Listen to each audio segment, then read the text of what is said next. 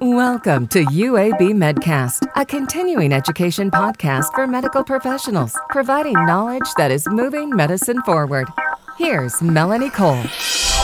Welcome to UAB Medcast. I'm Melanie Cole, and joining me to discuss current management of ventricular arrhythmias is Dr. William Maddox. He's a cardiac electrophysiologist and an associate professor at UAB Medicine. Dr. Maddox, it's a pleasure to have you join us today. As we get into this topic, speak first about the prevalence of ventricular tachycardia. Could be a dangerous and many times deadly arrhythmia. Speak about what you've been seeing in the trends. Sure. Thank you for having me. So ventricular tachycardia is an arrhythmia that we're seeing with an increasing prevalence in our population here specifically, and the population as a whole, as our patients have many comorbid conditions like hypertension, diabetes, and especially coronary artery disease and heart failure. One of the things that goes along with that are ventricular arrhythmias. And so, especially in the South here, where we have quite a bit of patients with coronary disease, we see quite a bit of atrial fibrillation. And as the population ages, I anticipate that that's going to continue to get more prevalent. I agree with you. And as we're talking to other providers, speak about the clinical presentation.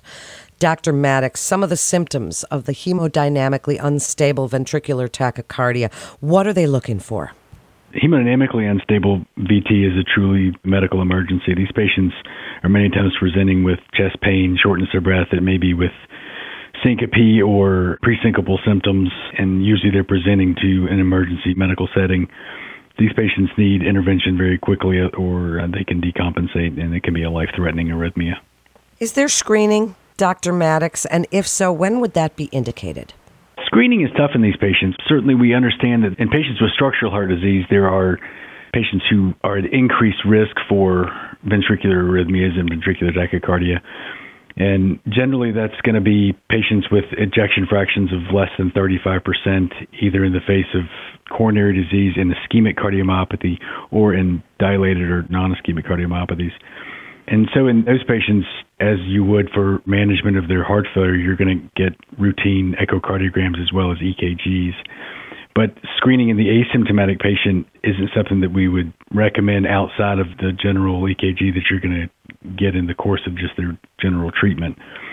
There certainly are other reasons why people may have ventricular tachycardia, including some of the channelopathies, as well as hypertrophic cardiomyopathy or other things. And in those patients, it can be important to screen the patients either with EKGs or with longer telemetry monitoring, especially if they're having any symptoms of either syncope or presyncope, or if they're presenting with palpitations at all.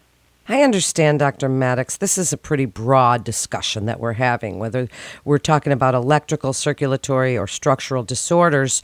I'd like you to give sort of an overview, brief overview, of therapies available. You can start with medical interventions and move on from there, but give us a brief overview of what you do.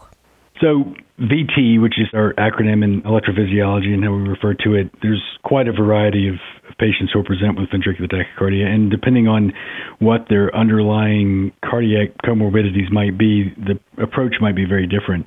In a patient who has what we call idiopathic ventricular tachycardia, which would be VT in an otherwise structurally normal heart, those patients many times can respond well to medical therapy with beta blockers, calcium channel blockers, particularly verapamil in some patients with right ventricular outflow tract tachycardias. Our antiarrhythmic drugs in patients with otherwise normal hearts are pretty wide open. That would include the 1C antiarrhythmics like flecainide or propafenone, sotalol, Tecousin some, and of course amiodarone is kind of our 800-pound gorilla that is pretty darn effective but has a whole host of long-term problems with multiple organ systems, and so we try to avoid that as we can. In patients who have structural heart disease, and that's kind of an umbrella term where I'm talking about patients with both non-ischemic and ischemic cardiomyopathy as well as hypertrophic myopathy or valvular heart disease that might be significant. Those patients generally are at a higher risk of sudden cardiac death with ventricular tachycardia, and our treatment modalities are going to be more important in both primary prevention for patients who are at high risk and in secondary prevention for patients who have already presented with VT or possibly sudden cardiac arrest. That can, from a medication standpoint, can certainly include the antiarrhythmics, and many times we're trying to decrease the burden of arrhythmia and stop someone from getting shocked if they have a defibrillator. One of the mainstays of treatment for VT in a patient with structural heart disease would be an implantable cardiac defibrillator.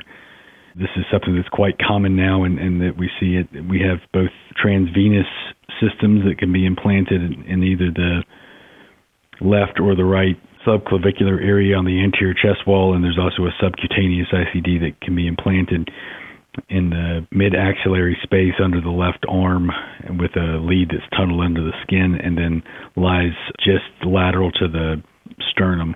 In patients who have ventricular tachycardia that has been recalcitrant to medical therapy, these patients are excellent candidates for catheter ablation. And this is a therapy that has certainly become more favorable as our tools for being able to map the ventricular tachycardia circuits in the heart have gotten so much better, and our delivery tools for energy to the heart to be able to ablate and cauterize these areas that are problematic has gotten better.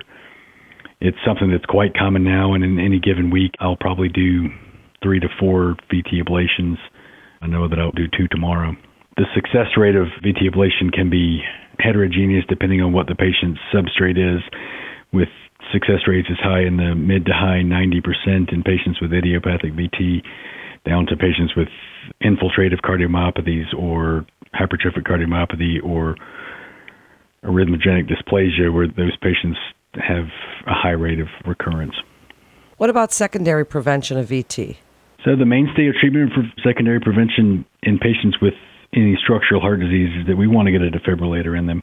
These patients many times have presented with aborted sudden cardiac arrest, either to an emergency setting or occasionally they may show up in our clinics. And we'll intervene acutely on the arrhythmia, but then we want to prevent the next episode. And so these patients will all be offered an implantable defibrillator. And then these defibrillators have the ability to deliver energy and shock the patient out of an arrhythmia should they ever have one. And the transvenous systems also have the ability to be able to use algorithms to pace the patient out of ventricular tachycardia if they have it, with a pretty high level of success. For stable ventricular arrhythmias or monomorphic ventricular arrhythmias, antitachycardia pacing can be successful 50 to 70% of the time. And this limits the amount of shocks that the patient gets. And many times they may have VT and not ever know that they had an arrhythmia and show up in my clinic for a routine follow-up, and we note that they'd had an arrhythmia sometimes 2 or 3 months earlier. Dr. Maddox, while we've been talking about antiarrhythmic therapy and implantable cardioverter, defibrillators, all of these things you're discussing, these are the mainstays of therapy and well managed by someone such as yourself, a cardiac electrophysiologist. There are many other facets in the care of these patients, such as heart failure management, treatment of comorbidities that you were mentioning, aesthetic interventions where expertise of other specialists is really essential for optimal patient care. Can you speak about that coordinated team approach and how it's essential to achieve the best possible outcomes for these complex patients?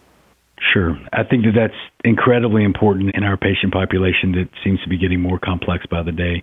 As an example, my clinic is on Tuesdays and Thursdays, and 2 doors down are my heart failure colleagues, and we work hand in hand in treating these patients. And there's many times in clinic that they'll grab me and ask me to come in and interrogate a device and make some changes or make some recommendations on antiarrhythmic drugs. On the other hand, when I see patients in my clinic and they obviously are having difficulty with fluid management or heart failure symptoms, it's not infrequent for me to find my heart failure colleagues and talk about seeing them that day and helping me manage their loop diuretics or other things to help manage their heart failure. I think that VT from an electrophysiologist standpoint is an electrical problem, but in the patients in the broader sense, this certainly has everything to do with heart failure management and the hemodynamics to help make sure that the patient doesn't have either more VT, or if they do have VT, that they're better able to tolerate it. And that really is the main point, isn't it? So I'd like you to wrap up by telling other providers the importance of early referral for VT ablation, how it can reduce ICD shocks, improve patient outcomes, including mortality. Wrap it up with your best advice and key takeaways. Sure. So I think that many times we see VT in my specialty, and especially at a tertiary care center like I have, and I've seen them, and they've been managed with antiarrhythmic drugs for a significant amount of time with multiple shocks, and by the time they get to me, they've been shocked multiple times and sometimes have significant hemodynamic consequences from their untreated arrhythmia. And I'd like everybody to think about the first time that you think about referring a patient to your electrophysiologist for consideration of ablation should be the first time you see VT. And it doesn't mean that your EP is going to take everybody to the lab, but that's the first time I want to start having the conversation with the patient. And there's been recent data that have shown that patients have better outcomes with less shocks and live longer and stay out of the hospital if we intervene on these arrhythmias sooner rather than waiting until we have failure of multiple antiarrhythmics. That's a great point, and thank you so much, Dr. Maddox, for joining us today, sharing your expertise for other providers with us. And a physician can refer a patient to UAB Medicine by calling the MIST line at 1-800-UAB-MIST, or you can always visit our website at uabmedicine.org/physician. That concludes this episode of UAB Medcast.